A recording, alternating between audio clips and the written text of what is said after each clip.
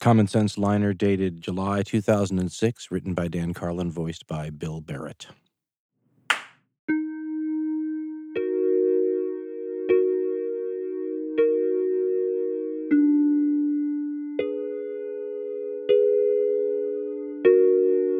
There's a disease that affects fully 60% of Americans. It's dividing families, poisoning minds, and stealing our children's future.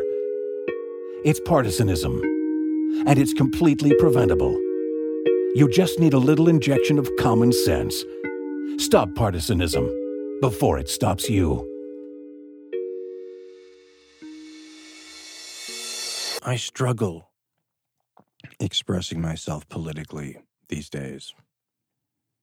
And it's heartwarming and a bit worrying to hear so many people out there think that it would be good to hear from me at this time. I hear on social media we really need to hear a Common Sense show, and I think to myself it's wonderful people have such a high opinion of maybe what you could bring to the table.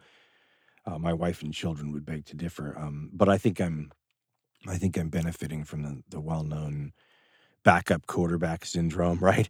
The starting quarterbacks who are in there are stinking the place up, and I've got to be better, right? And until I get out there and fumble 5 times and throw a couple of picks and get out injured in the first quarter, we have no way of knowing. You can project your hopes on me, but that, along with like 5 or 6 other things, has weighed down my ability to actually do this show. And we've done shows. This is a weird thing to say. We've done Common Sense shows ever since the last Common Sense shows. We've just thrown them all away because they didn't meet my minimum standards. I'm having a problem talking to all of you about these things. And then the longer it's been since the last show, the more things that pile up that are huge, right, and should be talked about. Anybody remember impeachment? We're going through a global coronavirus pandemic now. Impeachment looks like the good old days, doesn't it? But how do you not talk about something that large? Well, you got a bunch of those things if you go back to the last time we did a show. And then you got to try to figure out kind of what's going on and give some perspective and provide something to pay people back for their hope that you've got something to give them that's worth not just their time, but if you're finally going to break your silence after all this time, certainly you have something worth sharing, not a bunch of crap. So I started writing stuff down.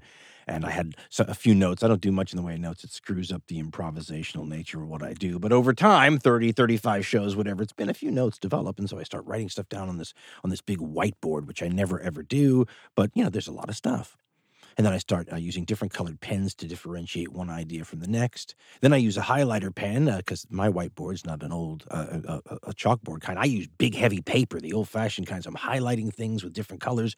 And then I'll notice some thoughts are connected to other thoughts. Have big arrows, crooked arrows drawn from like the top left corner to the bottom right-hand corner. And at this point, it's positively Glenn Beckian. It's like some, 5 feet away without my glasses, it's like some Akkadian cuneiform fingerprinting thing by some second grader. It's oppressive, especially for somebody that really doesn't work with notes, right? I'm looking at this going, how do I even begin to deal with all these things? All these things, I should take a picture of it. It's all things that if you and I were to walk up to it together, we would probably, the vast majority of us, I would think, would look at this and go, every one of these things has something to do with the way things are now, right? They're all part of the zeitgeist. Now, we might have different conceptions on how much, this is 40% of the zeitgeist and this has 30%. I mean, we're going to differ on that. We may differ on where I drew arrows. You may say, I don't see the connection between that thing and this thing. But all of these elements are pinging off one another as part of our current reality. I think anybody who thinks that this boils down to something simplistic is a fool. Calling somebody a fool has been something that's been oppressive to me. I have a conflict between my emotional parental side and my logical, strategic and tactically oriented, military goal-oriented side. And they're in conflict with each other. Because like many of you, I have pretty strong feelings about the way things are. The Captain Kirk side of my personality wants to get out there, ham up the screen, take up time with an emotional monologue, angry, or appealing to your better natures. You're all better than this, something like that. Think about what you might do. But the intelligent, logical side of me, if there is an intelligent side of me, but certainly a more logical side of me, says you will get no closer to your goals if you do that, and probably farther away. When I wake up on one side of the bed in the morning, I see that the approach I should take in this conversation is if you'll pardon the two-dimensional and also sacrilegious stereotypes here for adjectives, I mean the Gandhi, Martin Luther King, Jesus approach. But other times I wake up on the other side of the bed, and at best, I'm Mike Brady from the Brady Bunch, and I just want to tell everybody, you're all grounded, go up to your room. Sorry, waving my hands here in the studio, which is a good sign for me. So the way I want to approach this sometimes emotionally is at odds with me achieving my goals here. I was speaking to my wife yesterday. The business problem associated with this whole thing, by the way, is obviously I could be doing hardcore history audio with all these attempts and times I put into the common sense that I'm just throwing away.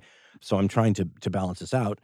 And the element that's not making the cut for me in terms of being releasable is I have this standard in the times we live in. And the standard is to do no harm, right? I used to think it was part of the Hippocratic Oath. It's not. First, do no harm, though, appeals to my character for some reason. And so I said, because of the way I currently see the problem, in air quotes, I'm not going to do anything that doubles down on it, right? That makes it worse, that contributes to it. So what is it? Here's the place where all of this stuff breaks down, normally trying to connect some of these thoughts that are important.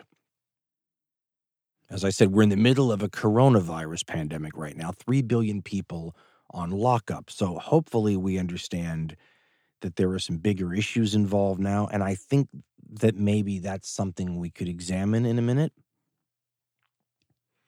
But in order to get there, I need to explain, if I can, hold back the Kirkinian side of me and keep the Spock side of me in play here, we need to approach this a certain way because, folks, I believe in a political sense we're in an almost Newtonian situation right now. It is something that we discussed in other forms on earlier Common Sense shows. We're not the only country, by the way, dealing with this. Great Britain can probably feel our pain, and a bunch of other countries too. But we are in a Newtonian sort of situation. For every action, there is an equal and opposite reaction kind of situation. It's a political tit-for-tat retribution cycle. It's something that gets amplified with every generation, and it's generations long. Of the 10 million things that are so different about the early Roman Republic or the later Roman Republic that make them incomparable apples and oranges to now, there's one or two things that stand out where you go, okay, well, that's kind of similar. And it might just be something that's representative of all societies based on a similar kind of system. But they had a tit-for-tat retribution cycle going, too. Remember Marius and Sulla and all that? Well, that was somewhere in the middle stages, I guess, or latter middle stages. They were heavily into the violence and retribution by then.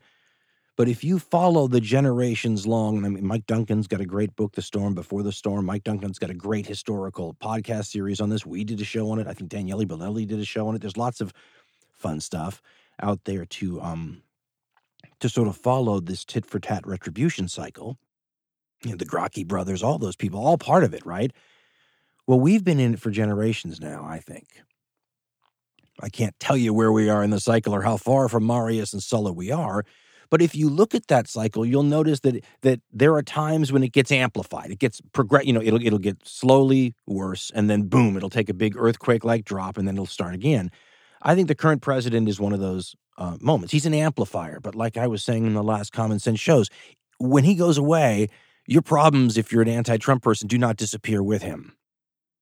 He's a symptom. He's something that came to power because of all the things going on. He didn't cause all the things that are going on. He is an amplifier, like a Marius, like a Sulla, like any of those big people, right? He's someone that takes things and pushes them. I think there's and I don't want to get lost in the weeds here, but as you know, when times are good, I can sound a bit like a doomcaster, and when times are bad, the devil's advocate side of me sort of finds the silver lining.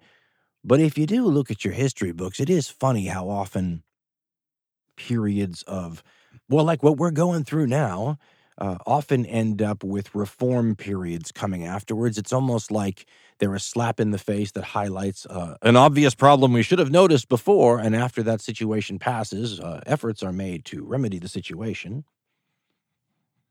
So, and I think I said this, tried to say it on Bill Maher's show, where I was talking about the powers of the presidency and how they've grown for many presidents now to a point where the three co-equal branches of government are unbalanced with each other, right? That's not healthy. But presidents up till now have been so careful and cautious about how they expanded their powers, and did so in a way where the other side had clearly done something similar, or you had an extreme situation like 9/11 or a near collapse of the economy. I mean, all kinds of little ways where they followed protocol and approach. And if you're looking at it from the frog in the hot water standpoint, they never turned the temperature up radically at any given time, at least not when they couldn't support it somehow with public support. This guy does do that. And if you're looking at it from a devil's advocate side of things, you could go, finally, we're going to notice this frog in the hot water because somebody just turned the water up real hot, right? Somebody just got a hold of the nuclear buttons and made us go, wait a minute, what one man's got all that power? I forgot about that when Obama and Bush and Clinton and Bush and Reagan and Carter and Nixon and Johnson and Kennedy and Eisenhower and Truman had that power. I'm sorry, I missed Gerald Ford in there, didn't I? The point being, though, is sometimes you get reform out of those situations. I feel the same way, and this is certainly the devil's advocate side of me talking too. I feel the same way about this coronavirus situation we're in right now. Listen, I'm not downplaying how bad this is at all, but a couple years ago, if you recall, we were worried about a hemorrhagic fever problem, Ebola. That one, to me, scared me like nothing else disease-wise in my adult life. And I thought, God forbid that do to us what the coronavirus is doing now. I feel that this is a wake-up call that allows us to dodge a potential bullet maybe in the future, to take some of the fragility of the healthcare system when we talk about it in a global sense, because after all, we know now the healthcare system in some other country matters to us in this country, because if they can't handle disease over there, it's going to find its way here, right? We're all interconnected. The Revenge of the Gangrenous Finger, for those of you who recall that show, is a globalized thing now. As I said to my wife, I think there's going to be changes in our own healthcare system where we start to reclassify things that we would have formerly considered to be waste, like excess bed capacity and excess ventilator stocks or whatever it might be, right? All stuff you don't need. What did you pay all that money for? You could have saved money. Let's cut the waste into something more akin, instead of waste, to using a term like insurance. Because now the money you would have spent on that excess capacity you didn't need back then would have perhaps prevented the need to shut things down to the degree that we have shut things down now, because a lot of that's concerned with flattening a curve because we don't have the capacity, have to spread out the cases and lighten the load on the capacity. One of the countries that seems to so far, fingers crossed, have done the best on all this, South Korea, is one of the countries with the most bed capacity, I think, per 100,000 residents. I mean, this is something that looking back on it now, gosh, if we had spent more money on excess capacity earlier, we might be avoiding this economic meltdown we're having right now. I don't know, but the point is that this is the kind of reform one could plausibly see as the pendulum swinging backwards, a natural human response to this sort of thing. I mean, if you have a stream in the back of your yard, historically speaking, and all of a sudden horses' heads and oil and all sorts of contaminants start appearing, and that's when people start petitioning the government to clean up and put regulations on that plant up. I mean, it's a natural thing, right? Cause and effect. We haven't had an outbreak of disease like this in a long time. It's going to become a wonderful reminder of things that we have to hedge against because it's credible. Remember, it's not just this coronavirus that didn't strike us out of the blue like a lightning bolt. We had the H1N1. We have avian flu mutations. We had the Ebola, the hemorrhagic fever stuff, like we said earlier. I mean, we're dodging bullets in terms of disease all the time. Sometimes you're not going to be able to dodge them, and that's when you have to turn around and say, okay, this is going to take everything we have as a 21st century society, global society, to deal with this. This is the kind of thing that would have absolutely ravaged our ancestors. We're going to see if the tools we have today put us in a better position. Certainly it's going to put us in a better position. How much better? Well, we do have some downsides, right? Not to play the devil's advocate to my devil's advocate, but they weren't spreading the Black Death in the Middle Ages, via airline travel, right? So it's a double-edged sword, this modern society, when it comes to disease transmission. I do think that it's like wartime, a huge test of leadership, though, at multiple levels in any society. And this is where I have to, once again, start watching myself. I've been trying to figure out how to factor out a known element, a known variable here that I think could be relevant. And it's my age. I'm 54 now. As I always say about every age I've ever been, I've never been 54. So far, other than this coronavirus, not a whole lot different than 53, and I hope not a whole lot different than 55 will be. But as I think any of you who've lived any period of time knows, every few years, let's just put a random number. I'll say every 5 years, a new layer gets put over your vision, your lens, the way you view reality. Just another layer based on experience and accrued wisdom and emotional trauma and everything that is life. Nostalgia is a big lens that gets put over your eyes as another layer at a certain point. But by the time you're 54, you have a bunch of those layers over your eyes. And it's a known issue if you look at the past. Older folks romanticize the past. They get nostalgic. They talk about the good old days, before you kids with your fancy phones and your texting and your social media. We had to actually go talk to a girl face to face in my day. Made us tough. Rake the leaves without a leaf blower. Use an actual piece of money to make a phone call, and that made us strong. And you weakling. I call it get the hell off of my lawn-itis. Known variable here. So I keep trying to ask myself if the same data were coming through my vision here, and the 34-year-old version of me was absorbing it and trying to figure out what to say or do. Would I be coming to the same conclusions? And on one level, I hope not, because I hope I'm wiser and smarter and a little bit than I was then. At the same time, I hope I'm not corrupted, if you will. You can't see this the right way. But I'm trying to be a little self-aware. I hope that's a sign that senility is not yet setting in too badly. Let me start off with my problem, though, with this tit-for-tat retribution cycle and my idea that I don't want to do any harm. I don't want to make anything worse. If you're in one of your angry moods, and I get in those sometimes, one whole side of my family is very emotional, and that's a big part of me. I keep it under wraps because it's volatile, to be honest. My musical choices obviously give things away, but I realize that, and I've spent a lot of time in my youth making sure that, you get a handle on this, and the Spock side of you takes over from the Kirk side of you. But I want to get up and I want to get some days and scold everybody. Or scold one side and not the other, which I used to do a lot. But here's the thing. If you see this tit-for-tat retribution cycle as the problem, the most important thing is that we throw a monkey wrench in it. If you do what has got us to this point already, what has gotten us to this point already, you will just intensify the cycle. That's how it happens. You play into it. What's it feed off of?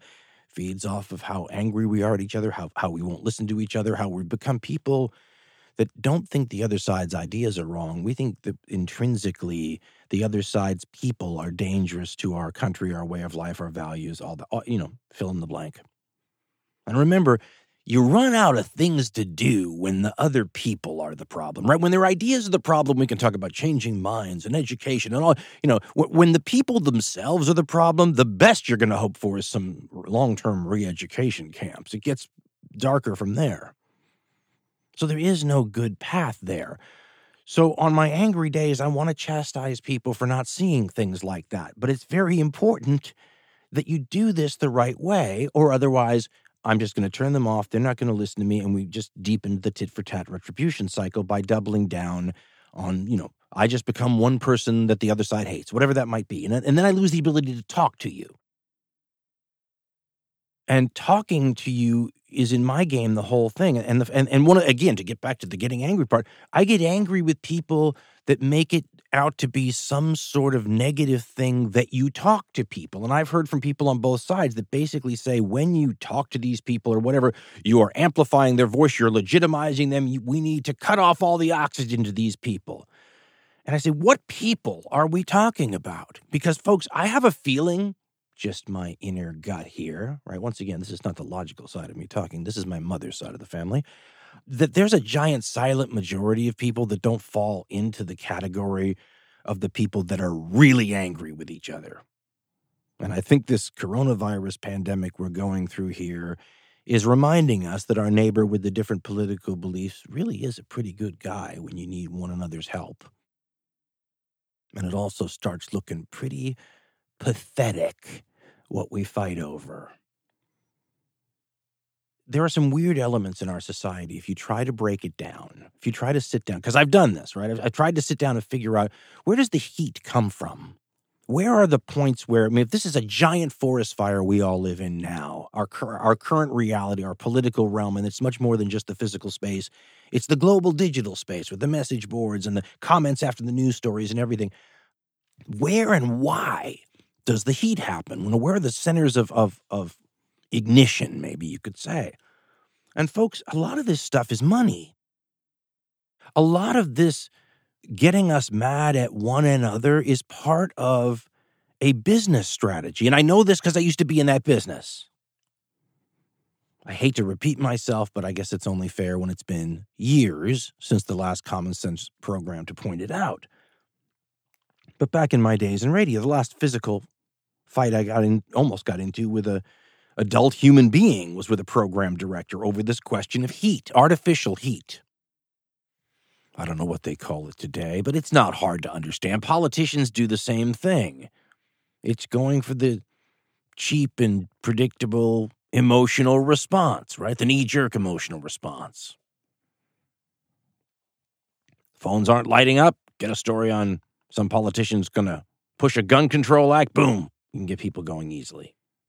It's not because the radio station is all big on the Second Amendment. They don't care about the Second Amendment at all. The radio station's the most heat-seeking operation you'll ever see. How's the Arbitron book looking? How are the ratings? How many people are listening today? How many followed over to the next hour? How many followed over to the next day part? How many retuned in the next day? How much is the local media talking about us? It's all very heat-seeking, missile-oriented. And if next week the consultant came in and said, whoops, everything's gone liberal in talk radio, not only would the station shift over quickly, a bunch of those same hosts would too, judging from my own personal anecdotal evidence. Some of them, the ones I'd really respect, were the ones who do it and not even change their name. I knew a couple of guys who would change over whatever the station was hiring and had the guts to not even change their name. That's actually kind of cool when you think about it. Johnny Caravella. Johnny Sunshine. It's not nefarious. It's something that is sort of dictated by the format of AM talk radio. I mean, go look at a time clock of it. Top of the hour news, little place, white space after that where the host can play, caller, traffic report, back to the host, back to a caller, bottom of the hour. I mean, just, if you look at it, there's the white space with which a host can operate and maneuver around in and be creative is short. 8 minutes if you're lucky from the top of the hour to the first break. After that, it shrinks. Callers take you off topic. And here's the killer. You can't assume anyone is sticking around at all. It's like you're having a conversation at a big old lecture hall and people are just walking in and out all the time. Everybody's getting in and out of their car on the other end of the radio. So you can't take the ideas any deeper than the first level. And if you only have a tiny little bit of time and you can't make anything very complicated, well, what do you have left to work with if you're going to be successful in that medium? Have a story here, they're going to take your guns away, and there's a whole bunch of things. And you can do the same thing with liberals. It's something that works with people. It's not a left or right thing. But this is sort of connected to why I consider this to be one of the greatest blessings in my career ever, to have been able to do this. Because doing this taught me a lot about people and helped give me more empathy than I had. I mean, look, I was a kid from Los Angeles, California, family in the film business, so you can imagine that things were pretty liberal. You go to school in Colorado and Boulder, where things are pretty liberal. Come up here, be a reporter to Western Oregon, where things are thought to be pretty liberal, and in a lot of ways are, as every West Coaster knows. From the mountains to the sea can be pretty liberal. From the mountains the other direction, east, ranchers, farmers, much, much, much more conservative area. Resource extraction, more of the salt of the earth, traditional salt of the earth type people, the people that like AM conservative talk radio. I spent 12 years on and off talking to them, enjoying them, learning what was important to them and exactly how important, having them convince me that they were right in a bunch of cases, having me convince them sometimes that I was right, but more importantly, in a lot of ways, understanding what was important to them. And sometimes it was even more important to understand how important it was to them, because you might not care about something where you live. You might say that, oh, these people who think like that, they're wackos. It doesn't matter. But if it's really, really important to them, you better care about it. That was that whole concept we said once upon a time. When you live in a country like this, you want to write off a bunch of people as something that's very, very important to a bunch of people. Well, that's not going to go over easily, right? If you're going to sell people something, you're going to negotiate with people, you better know what's really, really important to them. I came out of talk radio changed individual in terms of the way I saw. I mean, I think I was probably pretty self-righteous. A bunch of things that changed about me, including having a real understanding of how many of the people who are conservative in the country are people who are being displaced by many of the very things I want to talk about in this discussion today. They are real-world examples of people whose existence, as they've always known it in many ways, is threatened. That's the easiest thing for a person to find common ground over in the world, right? My world might not be threatened like their world, and your world might not be threatened like mine or their world, but we can all understand how serious we might take it if we felt our world was threatened. And if there was somebody out there who could say, hey, man, if you don't know, your world is threatened. Let me tell you, hey, wait, got to take a break. Back in a second, but hey, stick around. Your world is threatened. I'm not kidding. Once upon a time, and this is how we used to explain it, because I was there during the big rise of talk radio, we used to look at it as a kind of an art form. There was a way to do it. If you remember, if you're a talk radio show nut, or anything like that, because talk radio today is always associated with radio, because talk radio. But there was a television version of it in the 60s. A guy named Joe Pine started. I think it was Joe Pine who started this whole approach that is pretty much the way it's done today. It's a combination of like shock jock and political analyst. And Joe Pine was the first guy I remember like that. He was a Marine Corps guy, chain smoker. I think he'd lost a leg.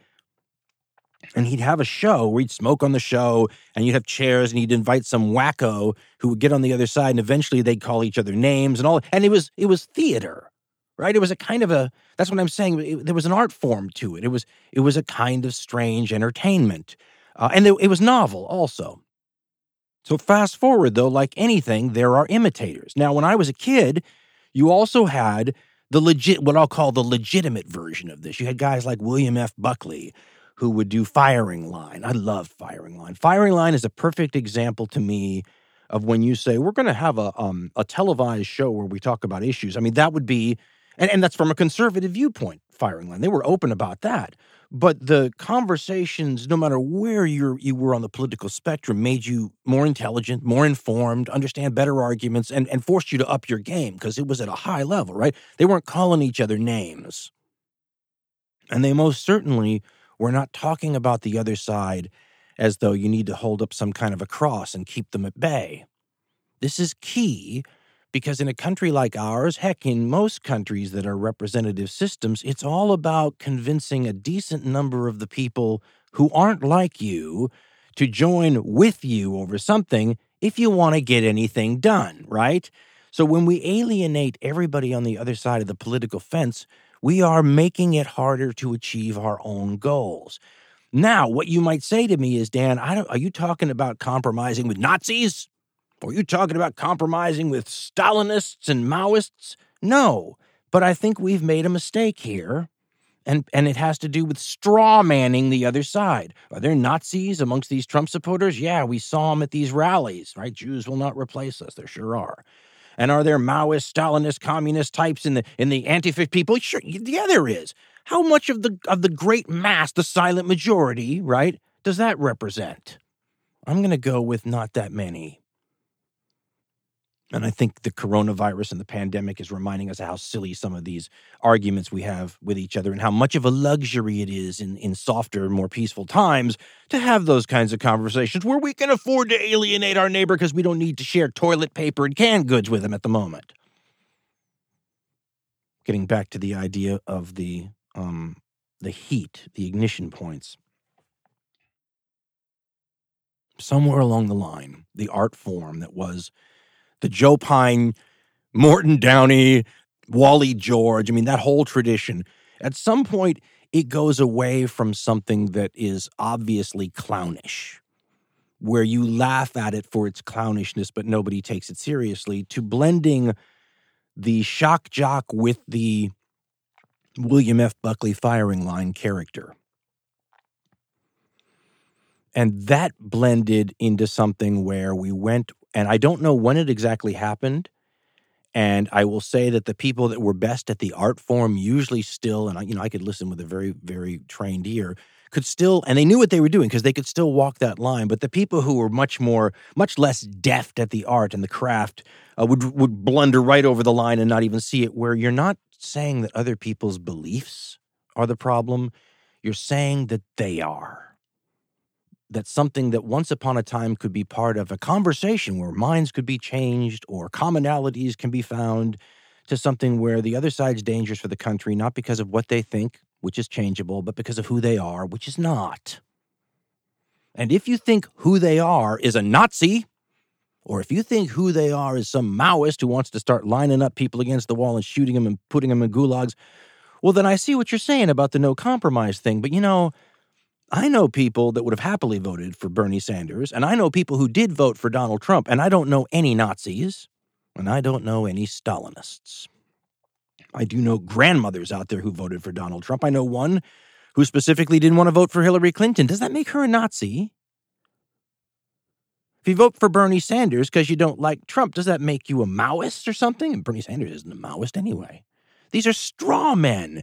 We've picked a fight with moral absolutes here that you can't compromise with because they're evil, and then pretended that everybody in the other camp is one of those people. And they're not. And in fact, by lumping them all in together, you make it harder for us to isolate the truly, the people on the true fringes that need to be isolated, right? You give them cover by throwing all the good grandmothers who didn't want a Hillary Clinton, for example, in around them as cover, like a giant herd surrounding the Nazis in the herd. Same thing on the other side. But what this has done is set the terms, conditions, protocols, and all these sorts of things for how we deal with each other politically and when we talk about current events and issues.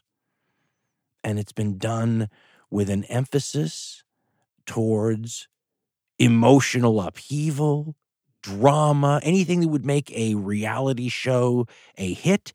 That's what the people that are framing our public debate want. And if you think it's some sort of right-wing conservative phenomenon, you're not looking very hard. I mean, who can forget? And if you haven't seen it, go look at it on YouTube. When the Daily Show host Jon Stewart, the comedian, went on Crossfire, the venerable, many years old show where the two sides got together, and this was in front of a live audience, and destroyed the franchise. It never recovered. It didn't. It fell apart. I think it was in 2 weeks they canceled. I mean, it was the most brutal example of the emperor has no clothes exposure of an entertainment format disguised as political discussion I've ever seen. And once that artifice was exposed, it couldn't go forward because it became apparent that what you had here, and this is what Stewart was alluding to, if I can avoid putting words into his mouth. But we had said for many years on Common Sense, these are professional political dividers. They are people that divide their countrymen for money, for profit. And now, if you say, no, if you firmly believe this, and that's just free speech, I understand that. But I've known too many of these people, and this is what Stuart was alluding to too, in this industry, who don't give a rat's rear end about any of that. This is all about ratings. And again, there's nothing wrong with that. That's a business. This is how one makes a living. This is how one succeeds at their chosen craft, blah, blah, blah. But there is a subsidiary effect on all the rest of us that I would suggest one can look at now as not being good for all of us. I mean, when you, for example, refer to everyone within half the electorate as racists because they may have voted for a guy who racists also may have voted for, I don't think that helps anyone. I heard one of the right-wing talk show hosts once, and I believe we talked about this back on the old Common Sense show. He, and this was not a joke, because, I've got trained ears for this, was referring to the followers of another one of the mainstream Democratic candidates as vermin. Not one of them, all of them. Vermin. Over and over and over again. Vermin. I kept thinking how ironic it was, because I believe the host is Jewish, and he knows that vermin is a term that the Nazis used in their propaganda for Jews and Untermenschen and everything else. So it was particularly upsetting. Haven't forgotten that, because if you're worried about your country's unity and us being able to talk to one another again, how do you walk your way back from where we are now? If we're already calling each other vermin, how do you walk your way back from vermin? Does your neighbor that you're helping right now during this pandemic, or that you're ready to, or that's ready to help you, do they look much like vermin regardless of their political point of view? Why would somebody use a term like that and still be on, the airwaves? I mean, because they're successful at it. They know how to push those buttons, and vermin is where that professional felt they needed to go that day to get what they needed that day. But it's a long time ago now, and it's still out there because I'm still talking about it. It moved me emotionally. So the energy that's put out there, to sound like some hippies, but the energy that's put out there has never stopped generating an effect. Some program director or consultant would say, bam! Baby, that's what we're talking about. But folks, how do you walk your way back from this as a society? And if you don't walk your way back and you keep heading where we're going, where do we end up? There's a great letter, and you've heard me quote it before if you listened to the history show we did on the early era of the nuclear weapons development time. The famous letter at the height of the Cuban Missile Crisis from Soviet Premier Nikita Khrushchev to John F. Kennedy, where he was basically saying, we're at the point where if this goes any farther, we can't turn it back. We can't get back from this point, right? There's a no reverse situation. It's like when you go past that point in the parking lot where you pass over those spikes and it says, if you back up now, it's a famous note, though. It's called the Not of War speech by some. So Khrushchev says something like, well, if you want war, then nothing left to do but have war. But then he says, quote, if, however, you have not lost your self-control and sensibly conceive what this might lead to, then, Mr. President, we and you ought not now to pull on the ends of the rope in which you have tied the knot of war, because the more the two of us pull, the tighter that knot will be tied, and a moment may come when that knot will be tied so tight that even he who tied it will not have the strength to untie it, and then it will be necessary to cut that knot. And what that would mean is not for me to explain to you. End quote. Remember what followed Marius and Sulla? Yeah, you get a Caesar down the road if you don't break that cycle. Now, I should point out, there's a whole bunch of Caesar supporters since about Caesar's time to now that make the case that in his own way, Caesar was making things better and restoring some level of liberty and autonomy to these people, because the constant political warfare that the Republic had descended into, well, you could scream all day long that one side or the other was fighting for this or that liberty or people, but the reality on the ground is lots of killing, destabilization, lists of people to be executed. I mean, that was no life. So in effect, I mean, there are people who argue that Caesar destroyed the village in order to save it. Basically, things get bad enough, somebody could do that again very easily and come out looking like a peacemaker.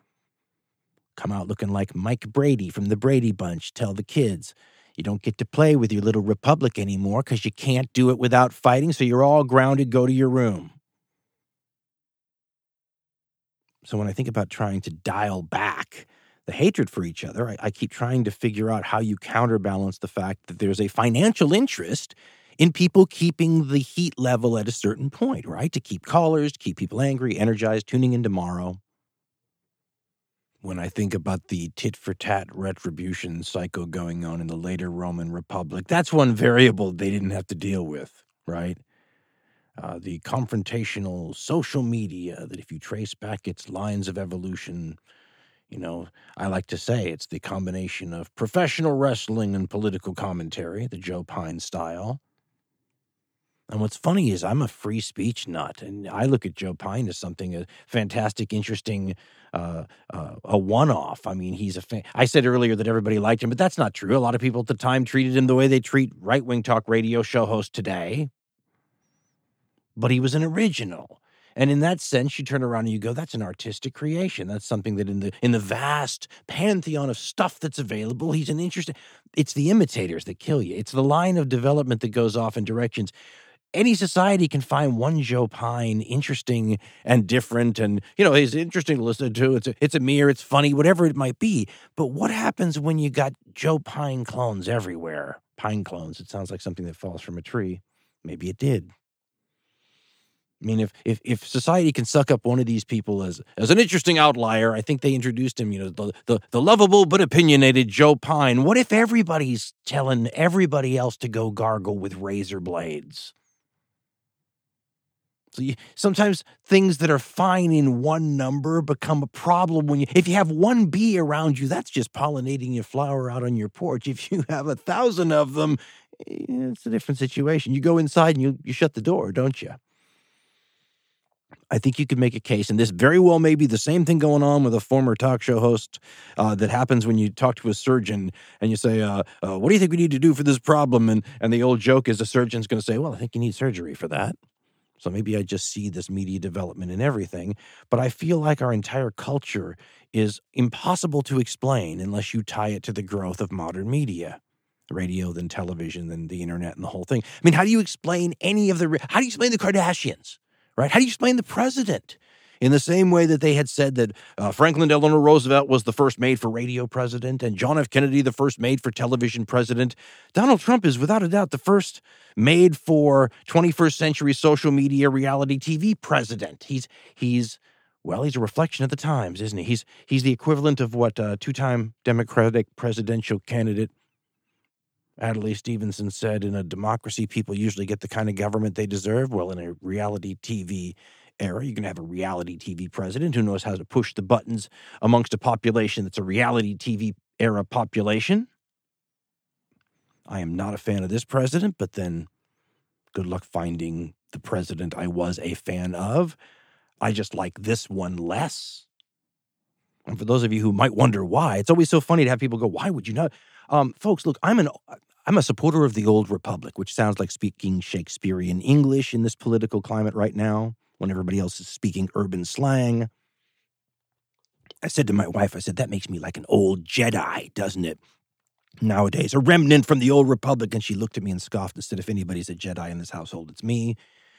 Which I had to meekly agree with her, which probably proves I'm not a Jedi. But you know what I'm saying. I mean, I have these weird ideas that they were probably destroyed forever with the 9/11 attacks. They were already sort of, people would hum and go, okay, Carlin's talking about, dialing back the military again or losing our rights back in the 1990s. All that seems so quaint now, doesn't it? But there's a long tradition in the United States of not being particularly well disposed to anybody who acts anything like a king or acts like they would like to act like a king. I mean, we just don't. Strong men leave a weird taste in our mouths. Anybody that would be, so President Trump's attitude toward the office is repellent to me. I don't want any, he's my, again, I'm not a leader guy. To me, he works for me. Get me a glass of water. How many years ago did we do that show, right? You're not my leader, you're my employee. And at the moment, I'd like to fire your ass. For those who wonder about impeachment, well, hell yes, I would have been for impeachment, but that's a weird question because I would have been for impeaching a lot of presidents in the past, and I feel like had you impeached a bunch of presidents in the past, they would have known you can't go past a certain line, and we wouldn't have this happening. We wouldn't be talking about it now. But, that's an old-fashioned criminal justice sort of an idea anyway, isn't it? If you actually enforce the rules, they stop violating them, maybe, or at least we're very aware of where the line is, right? You don't fudge it as much anymore when you had an impeachment 4 years ago over this issue. And for those who were making the argument during impeachment that this is all political, that drove me nuts too, made me feel like I couldn't discuss things with people without having a long conversation to just sort of get to a foundational level where we could have the discussion, because I wanted to say, when is it not political? What impeachment or near impeachment has there ever been in the United States that wasn't political? How could you even have one that wasn't political? If you're waiting for the non-political impeachment to have presidential oversight, you're never going to get it. I would make a case that there's a decent argument to be made, is that enough disclaimers? That the mechanism itself in holding presidents accountable relies on his political opponents or her political opponents to keep him honest, that the politics of it is part of why it's supposed to work, because you have a political vested interest in not letting the other guy go over the line, right? You'll nab him. You'll make the case to the people. You'll beat him in the next election. You have a vested interest in seeing that the other guy doesn't do anything you could make political hay for, right? He's crossed the boundary. I don't know. That seems like a mechanism that you could argue needs to be there and would be impossible to remove anyway. So when you call an impeachment political, I always want to go, yeah? I mean, what's the alternative to that? And I should point out, folks, impeachment, as we all know now, doesn't mean removal from office. It means a trial in the Senate. If you don't think there was enough smoke to warrant a trial in the Senate, just ask yourself how you would have felt if you had that much smoke around the last guy in office, right? If it was Obama in office and you had that much smoke, are you telling me as a Trump supporter you wouldn't have said, that you would have said, yeah, I don't like this guy, but you know what? I don't see anything there. Forget it. You would have had all the Sean Hannitys out there talking what a travesty this is, and blah, blah, blah, the heat, money, ads, ratings. You know what I'm saying here? Where part of the reason we're where we are now is because of all of our political hypocrisy. We don't hold our own people to the same standard we hold the other guy to, and it has led to a diminishment of the standards overall. We got us here. How does Dan Carlin say anything to fix that? 15 years ago, I'm talking about systemic reform in a system that is beset by corruption and controlled by a duopoly that are beneficiaries of that corruption. That's a systemic problem. It's a systemic problem that's hard to fix, but you got working in your favor the fact that it's neither a conservative or liberal issue to have a clean government, right? It's something that theoretically the vast majority of people on both sides of the spectrum want. So you got something to work with there, don't you? Get up in the morning, get excited about something. I bought a lottery ticket. Something might happen, right? Like I said, 9/11. Now I'm look back on it. Looks much more like a stake in the heart for my kind of an idea. But get the hell off of my lawn, right? Besides the political hypocrisy, though, this is the way I look at it, folks. This is the most powerful person. The president of the United States is the most powerful person in the history of the world. I want that person on a short leash, no matter who they are. Don't you? I mean, what's the opposite of not wanting that person on a short leash? Give that person some room. I mean, folks, if you want oversight, I can't think of a more important person to have close and maybe oppressive oversight on than a person who can order a nuclear strike. Sorry. I mean, that's just me. Again, I feel like I want to yell and say, don't be dumb. We're children arguing about this stuff now. Coronavirus, thermonuclear war, it's a reminder of how large the stakes actually are. This isn't a game. It is, however, a profit thing. So, I mean, we have to understand that there are people out there who, no matter what the situation is going to be, and this is not a left or right. I mean, we think of talk radio as a right-wing thing, but this whole format has spread to the television and to TV outlets that have branded themselves the other way. I mean, MSNBC, I don't know if they do it anymore, but their branding and their stuff was lean left. Rachel Maddow, all that sort of stuff. I mean, that's the other side.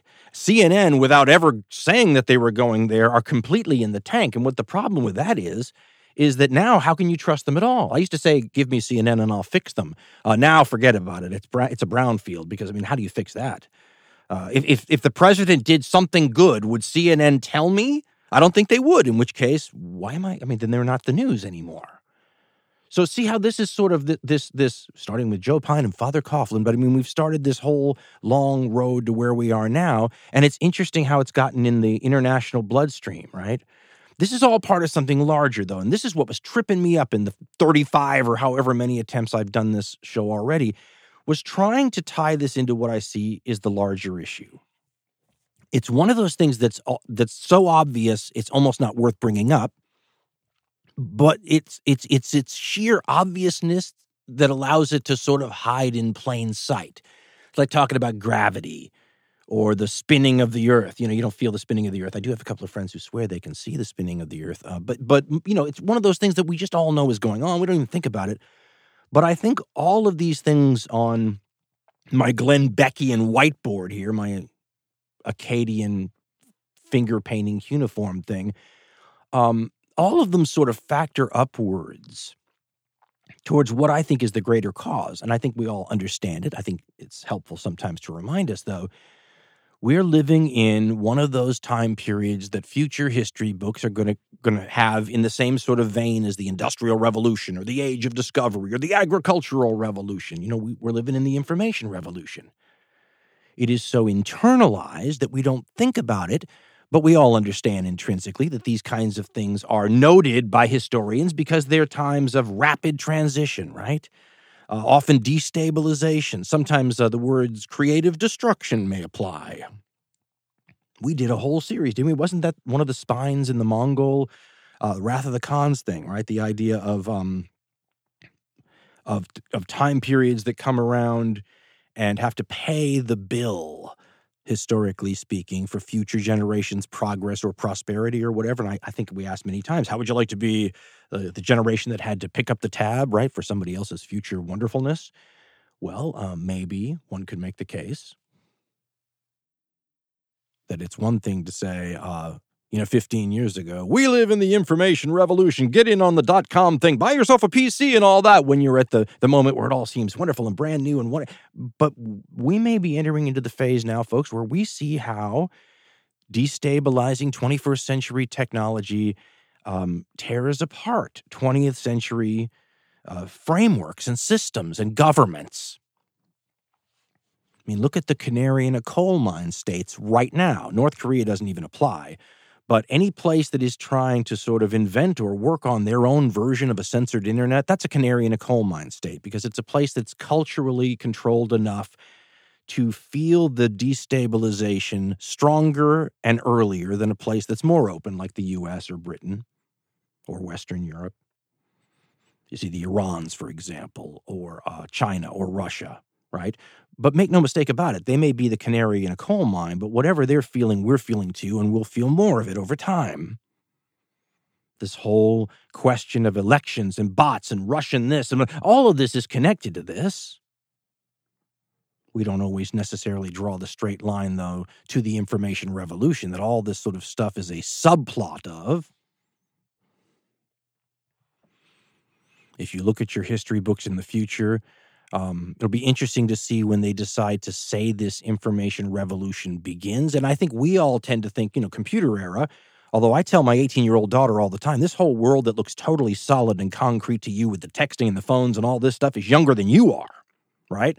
But to me, I think if I'm writing the history book, I'm going back to Cleopatra to talk about the information age starting. But no, in reality, I think radio. I was talking about Roosevelt's fireside chats the other day, where the president was able to speak to the American people on the radio, and a third of the country would tune in or more. It's almost as wild as the president having his own social media account where he can talk directly to everybody through something like Twitter. Part of the information revolution. And I think when history gets compressed in the future, and you have, something like 400 years in 25 pages, I think you're going to see it's going to look like the information revolution, starting with radio, happened very quickly. So radio, boom, then television right after, boom, then the cable stuff, boom, then the internet, boom, then everybody has a PC, and then phones. And I think it's going to all look like it was bam, really quickly. That's bound to exert a pressure that like gravity is hard to feel on a day-to-day basis, in the same way if you went to somebody back in the time machine to interview them and say, well, how does it feel to live in the middle of the Industrial Revolution?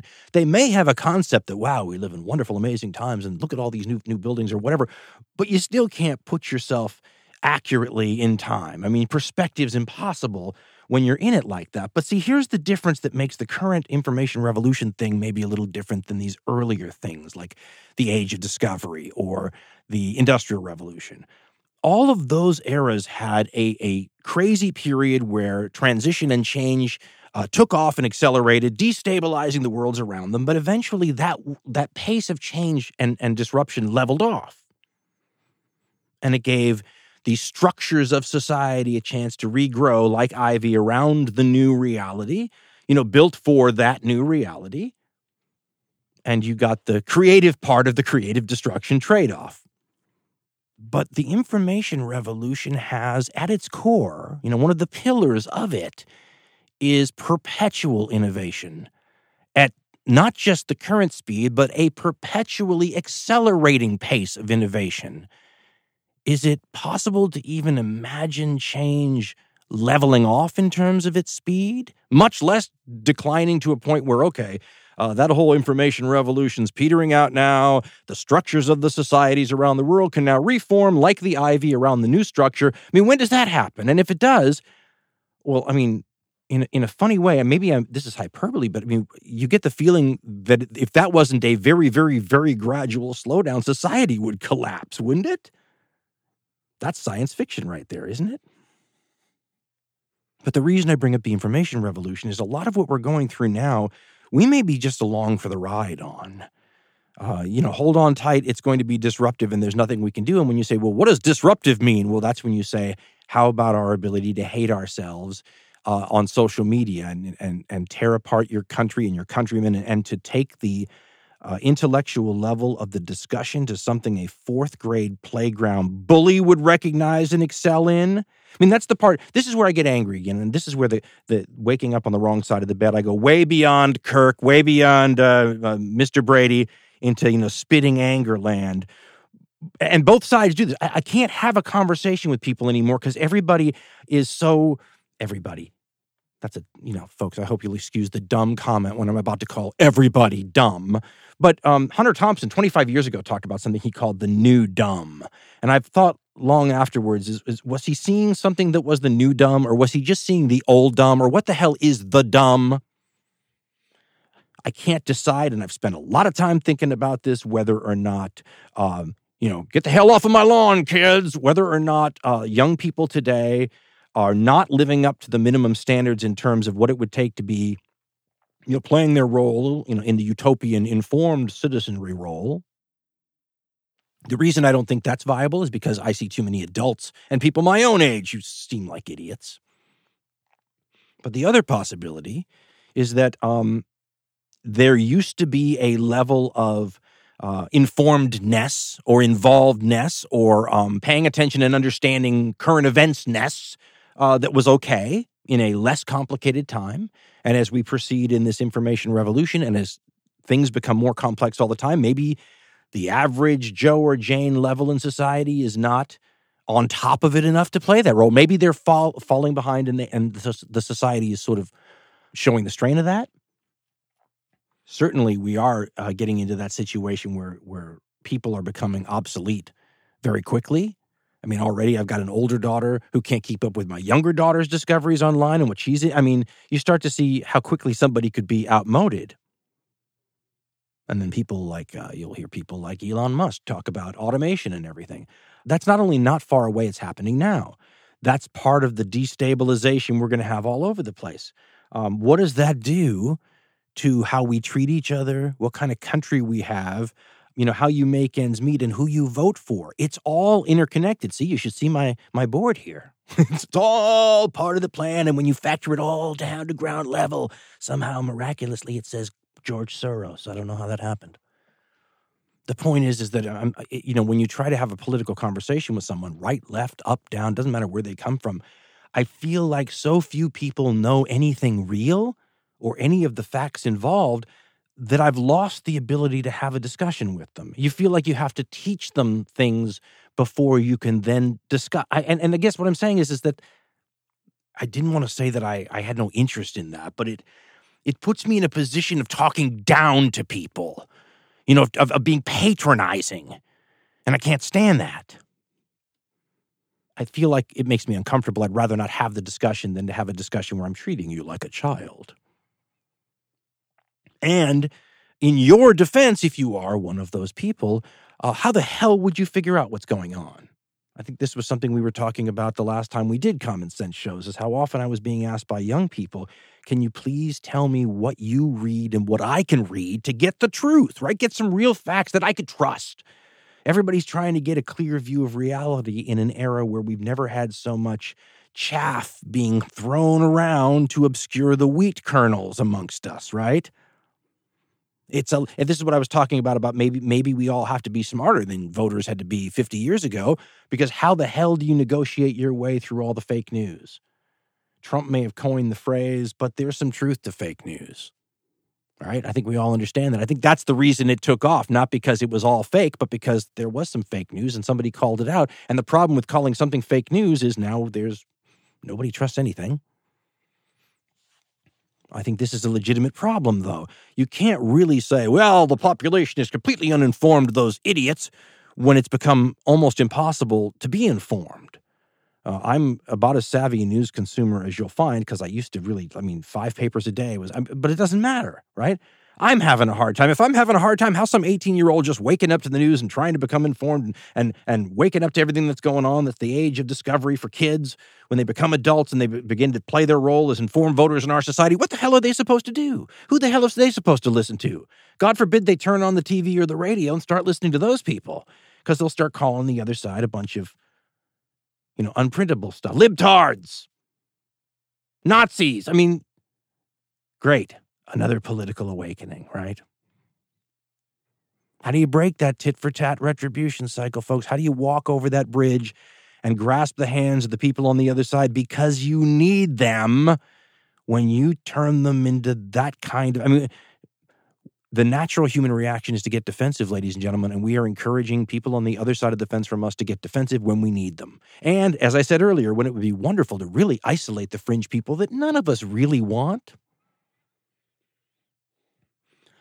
As a person who believes in the build a better mousetrap capitalism 101 idea that the market abhors a vacuum, I do have some hope that someone out there will realize the incredible gold mine that it would be to own a news station that actually had as its, connected to its viability and its profit margin, reliability and quick corrections of stuff that was wrong. In other words, if everything out there is graded on the clickbait era curve, because I'll hear from people from like NBC News, they'll say, Dan, we resent you throwing us in with all those other crappy outlets. We're legitimate news.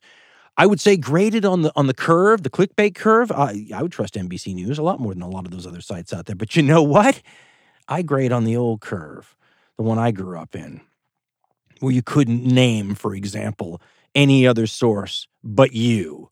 We'd never say, back in my day, reliable sources say, or NBC News' competitor is report. If it wasn't a person from our network that reliably had, in other words, by those standards, there's nobody out there working like that anymore. First of all, it's too expensive. But what if that's what paid the bills? The ability to say, guess what? If you were reading Market Vacuum News, you knew ahead of time what the reality on the ground was before all those other outlets were forced to follow us, and correct their lies when reality proved them wrong. I guess what I'm saying is I do have some hope that somewhere something like that could arrive and make all the other outlets instantly obsolete. And of course, that's dangerous to have one news outlet. So in an industry that is known for copying, right, the same way my program directors used to want heat in my market because it was working in Los Angeles, Chicago, and New York, an obvious market vacuum like that filled by, one outlet is simply crying for a competitor. So maybe wouldn't it be fun to have market forces working in the favor somehow? You twist the coin a little bit here. Twist the coin is an interesting analogy, but you kind of flip things around and have the profit motive encouraging reliable information, confirmable information, truthful information, and honest analysis Otherwise, we lose our shirts, right? Otherwise, the stock price drops. I mean, it's the same way where I try to think of, as I said, the sources of heat and ignition in our system. And you have all these outlets who depend on making people angry and playing up the outrage du jour and all this stuff for ratings, money, commercials, people tuning in again. What if you had, and this isn't a solution, this is an attempt to throw sort of a mirror on the current problem, but I mean, imagine if there were high-profile public peacemakers out there, right, in society, on the radio, on the television, on the, people who found the commonalities and in a rainbow and unicorns, because I'm a cynical guy, but I'm saying, what if there were public peacemakers out there who brought people together, and because they did this, they made millions and garnered millions upon millions of listeners? Because you get that same thing I just talked about with the copying of the truthful news station outlet dynamic work in there too. All of a sudden you'd have every program director going, listen, that shock jock name calling thing, yeah, that's out. Let me tell you what's working in all the big cities. It's this peacemaker stuff. So, you want to make any money, you want to get good in this business, you want to be a star, work on your Gandhi, Martin Luther King, Jesus approach a little bit better, polish that up so you're really good at it. The people are eating that up right now. Back in the talk radio days, you always have these callers, and I never knew their last names. The last name was always from somewhere. And for years, I had this old codger who is certainly in his grave somewhere now. Roy from Crow. Crow's a little town in Oregon. Roy from Crow. And about 90% of the time, go to Roy from Crow, and the first things you'd hear out of his mouth would he be yelling, Dan, we're all a bunch of propagandized saps. Sometimes I feel we are, folks, and I don't know how, if you decide us being a bunch of propagandized saps is the problem, how we fix that. Corruption, duopoly, systemic problems in the U.S. government system, that all seems like child's play by comparison now, doesn't it? And now with the coronavirus, even the problems of us hating each other seems a little like child play, although I will say this. My mother, who has you longtime listeners knows, carries a very strong version of the Chicken Little gene. I carry the recessive version of it.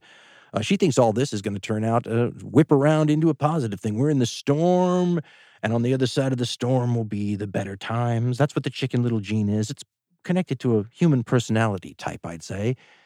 Going back to maybe the Noah's Ark story, these people who think we're going to have a terrible time in the future, but it's going to sweep out all the deadwood, going to take out the corruption, the sin, remind everybody how much we need each other and love each other. We're going to put each other's roofs back together on our houses, and it'll be a better world afterwards because everything will be in perspective again, right?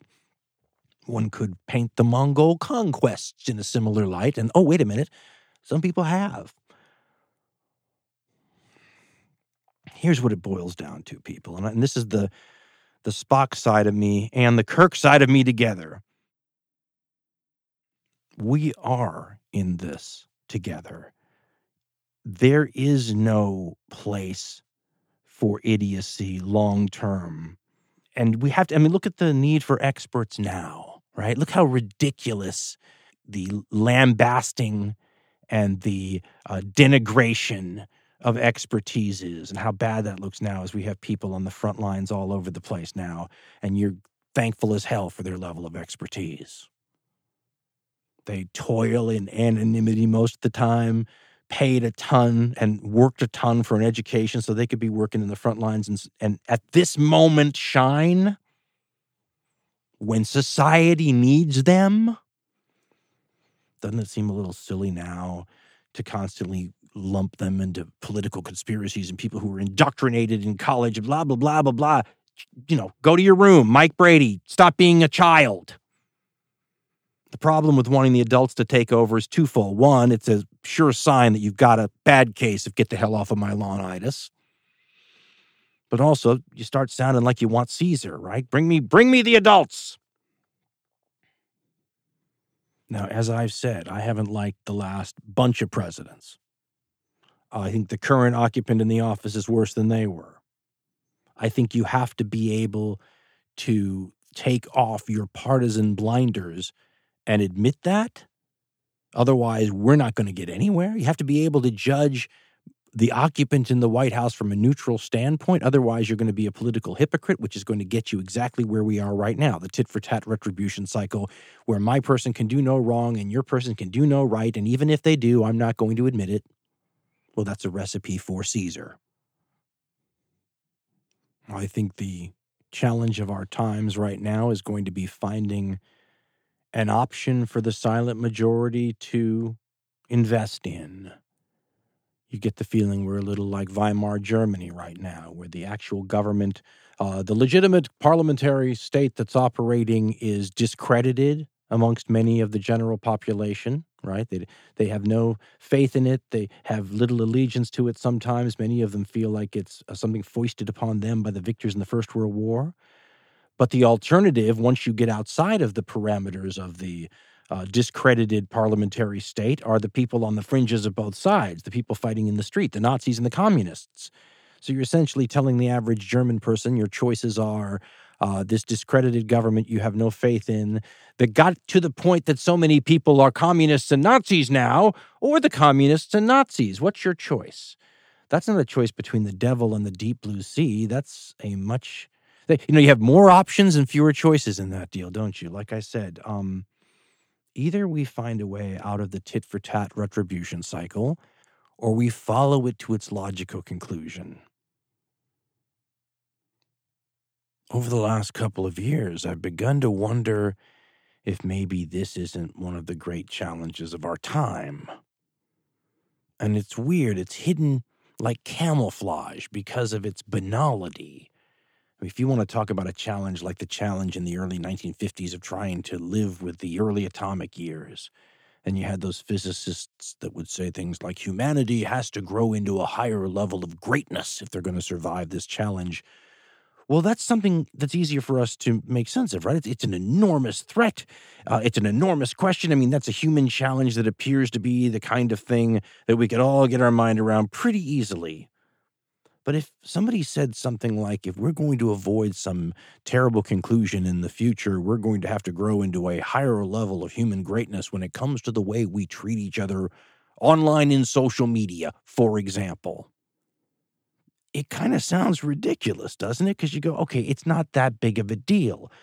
But if you look at it as one of 1,000 pinpricks that are all together a part of the destabilization caused by living in this information revolution, the magnitude of what it might do to us becomes clear, right? It's part of the mechanism. It is, in and of itself, not a mortal threat, but all taken together, we end up at a place where we are incapable of making good decisions and good responses.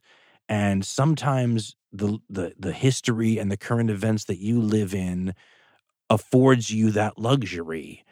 And sometimes current events and history has a way of catching up with you, reminding you how serious things could be, and forcing the adults in the room to the fore. And the problem like that is you may find in that reality that you get delegated, along with most of us, to the role of child. So either, I guess, we grow up and act like adults, or the majority, the silent majority of adults out there does, or we're going to get to a point where we're going to beg for somebody to come and take over and run the show like an adult because the children have just destroyed the playground.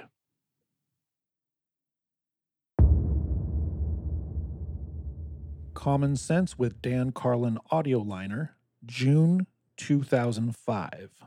Written by Dan Carlin, voiced by Bill Barrett.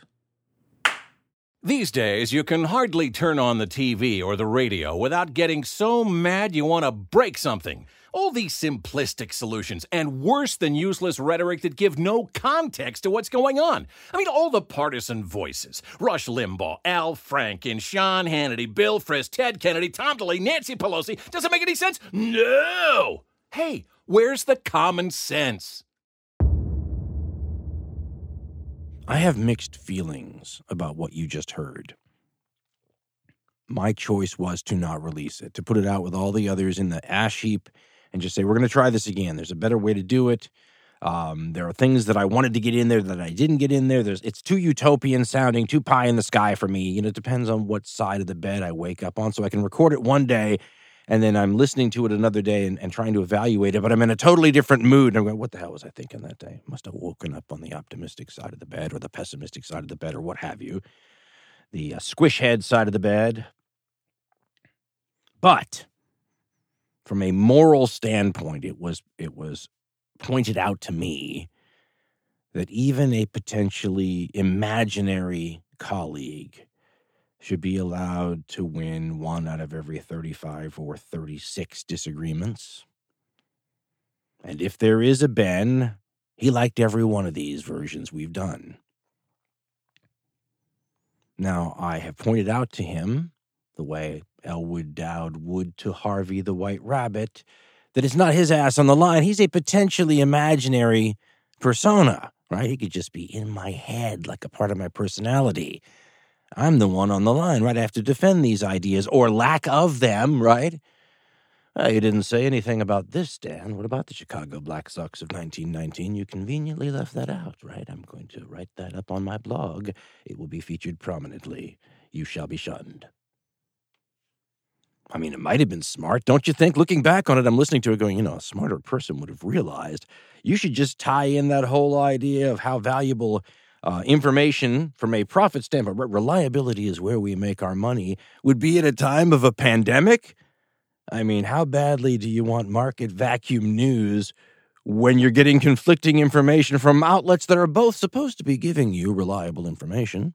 They can't both be right? I totally left out an example that I'd used in other versions that I thought was relevant, so maybe I'll throw it in here. This is a common sense addendum. Now I've become addicted to the addendum idea, try to shore up the weak points in the show you just heard. But when the Yugoslavian nation state was breaking up in the early 1990s, and I was in TV news, we did a lot of localized stories. And what that basically means is taking an international story and putting a local twist on it. So you use the footage that the network people would send you of what's going on in Bosnia, for example, and then you would find people in your community who were like expatriates from Bosnia or who were professors who focused on that region. I remember we had one we called all the time. I had a Rolodex. It was the old days, and I had all these experts on the Balkans, the former Yugoslavia, and all these people who used to live there, and we would reliably get them together for stories and localize that affair. But as a history nut, and a lot of the history I love has the Balkans as one of the prominent regions, and that's one of the famous feuding areas of all time. If Spike TV was doing top 10 most famous feuding regions in the world, the Balkans would be right there, famous feuds.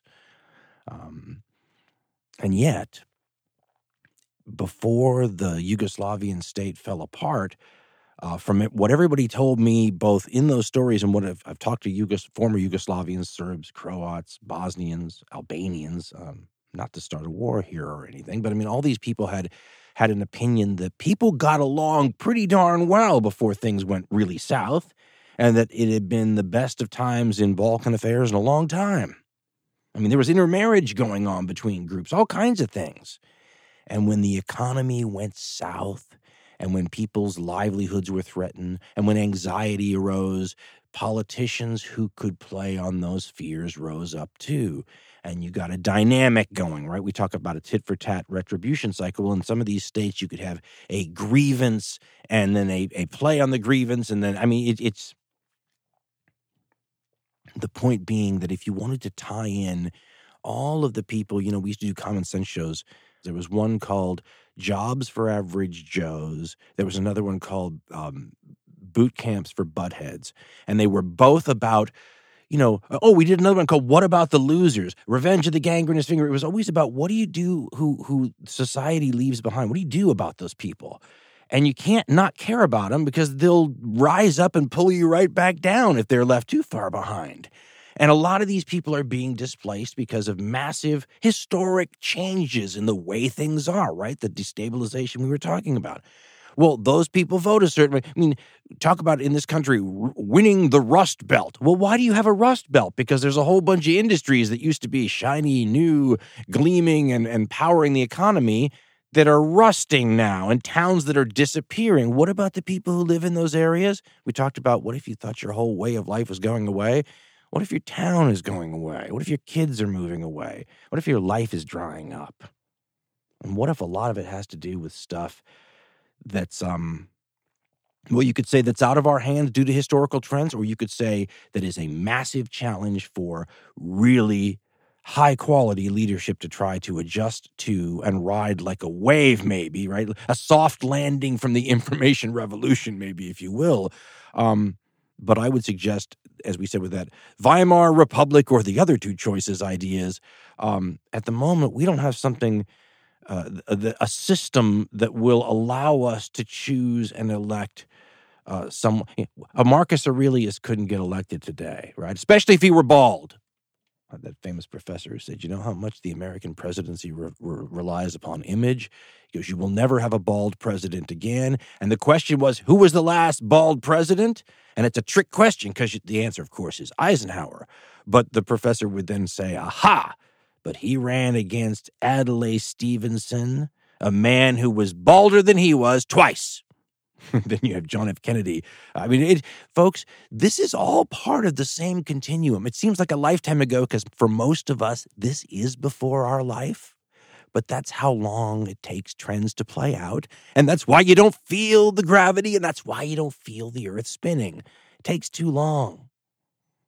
We're in a cycle that's been going on for a long time now. It's why when I say this is a recipe for Caesar, and you go, oh, God, that's hyperbole. It's hyperbole if we're talking about it tomorrow. Look at where we are today versus where we were 20 years ago, and now project maybe 20 years in the future, or maybe now that things are speeding up, we could make 20 years of the reverse of progress in 10. All right? If we're going to ride this wave, I would like a better surfer than the one we have now. But to be honest, I don't see any Laird Hamiltons out there at the moment. And if we had a Laird Hamilton, if he was bald, we wouldn't elect him. So, what are you going to do? As I've said many times before, Trump is a symptom. He's a symptom of what ails the country. And you could have the counter-Trump, the pendulum swinging in the other direction, and that person could also be a symptom of what ails the country, just from the other political side of the ledger. But the people voting for essentially, if you boil it down, essentially the same disaffected, dissatisfied reasons. I mean, if Weimar Germany's government's running just fine, everything going okay with the system as it works, right? Nazis and communists in the streets have no traction with the silent majority. In fact, let's be honest, they never were the majority. But you don't have to be the majority. You just have to be disaffected and determined enough, reach a critical mass, right? But that's sort of, it's funny. I remember on the talk radio show, Ed from Cheshire was his name, and he'd call every day, and I'd be preaching, warning about this.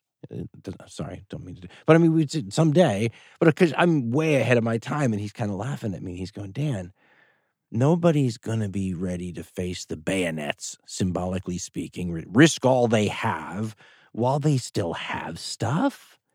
He goes, you got to be a hell of a lot worse off than we are today. He probably told me this in 1994. You got to be a hell of a lot worse off than we are today before you're going to be ready to destabilize things to that point and risk what you have, right? Well, of course, what's implied there is there will come a time when enough people don't have enough to think it's much of a risk at all.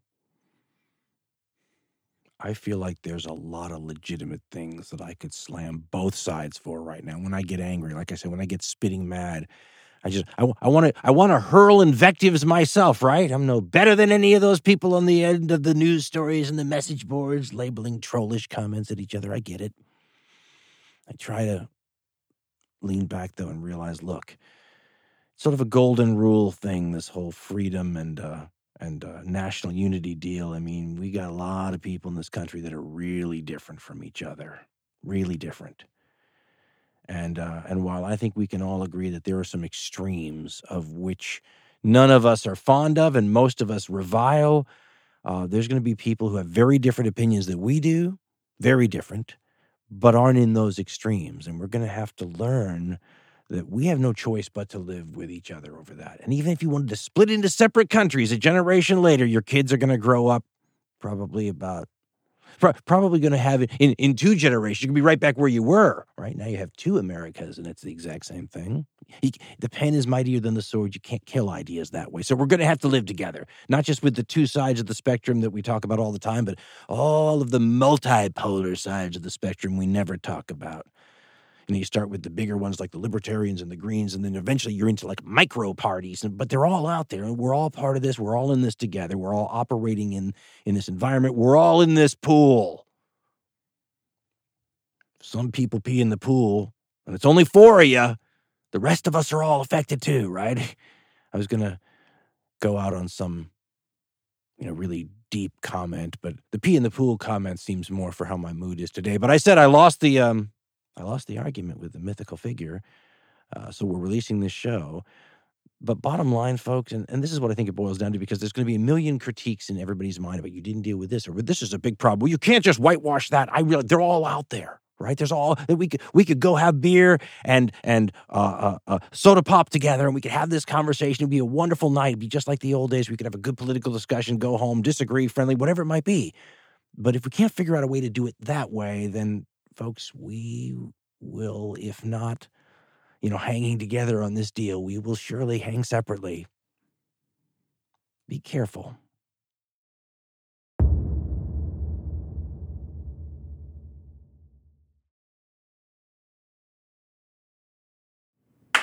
It's partisanism. How the hell do you say that? Partisanism. And it's completely preventable. You just need a small injection of common sense. Stop partisanism before it stops you.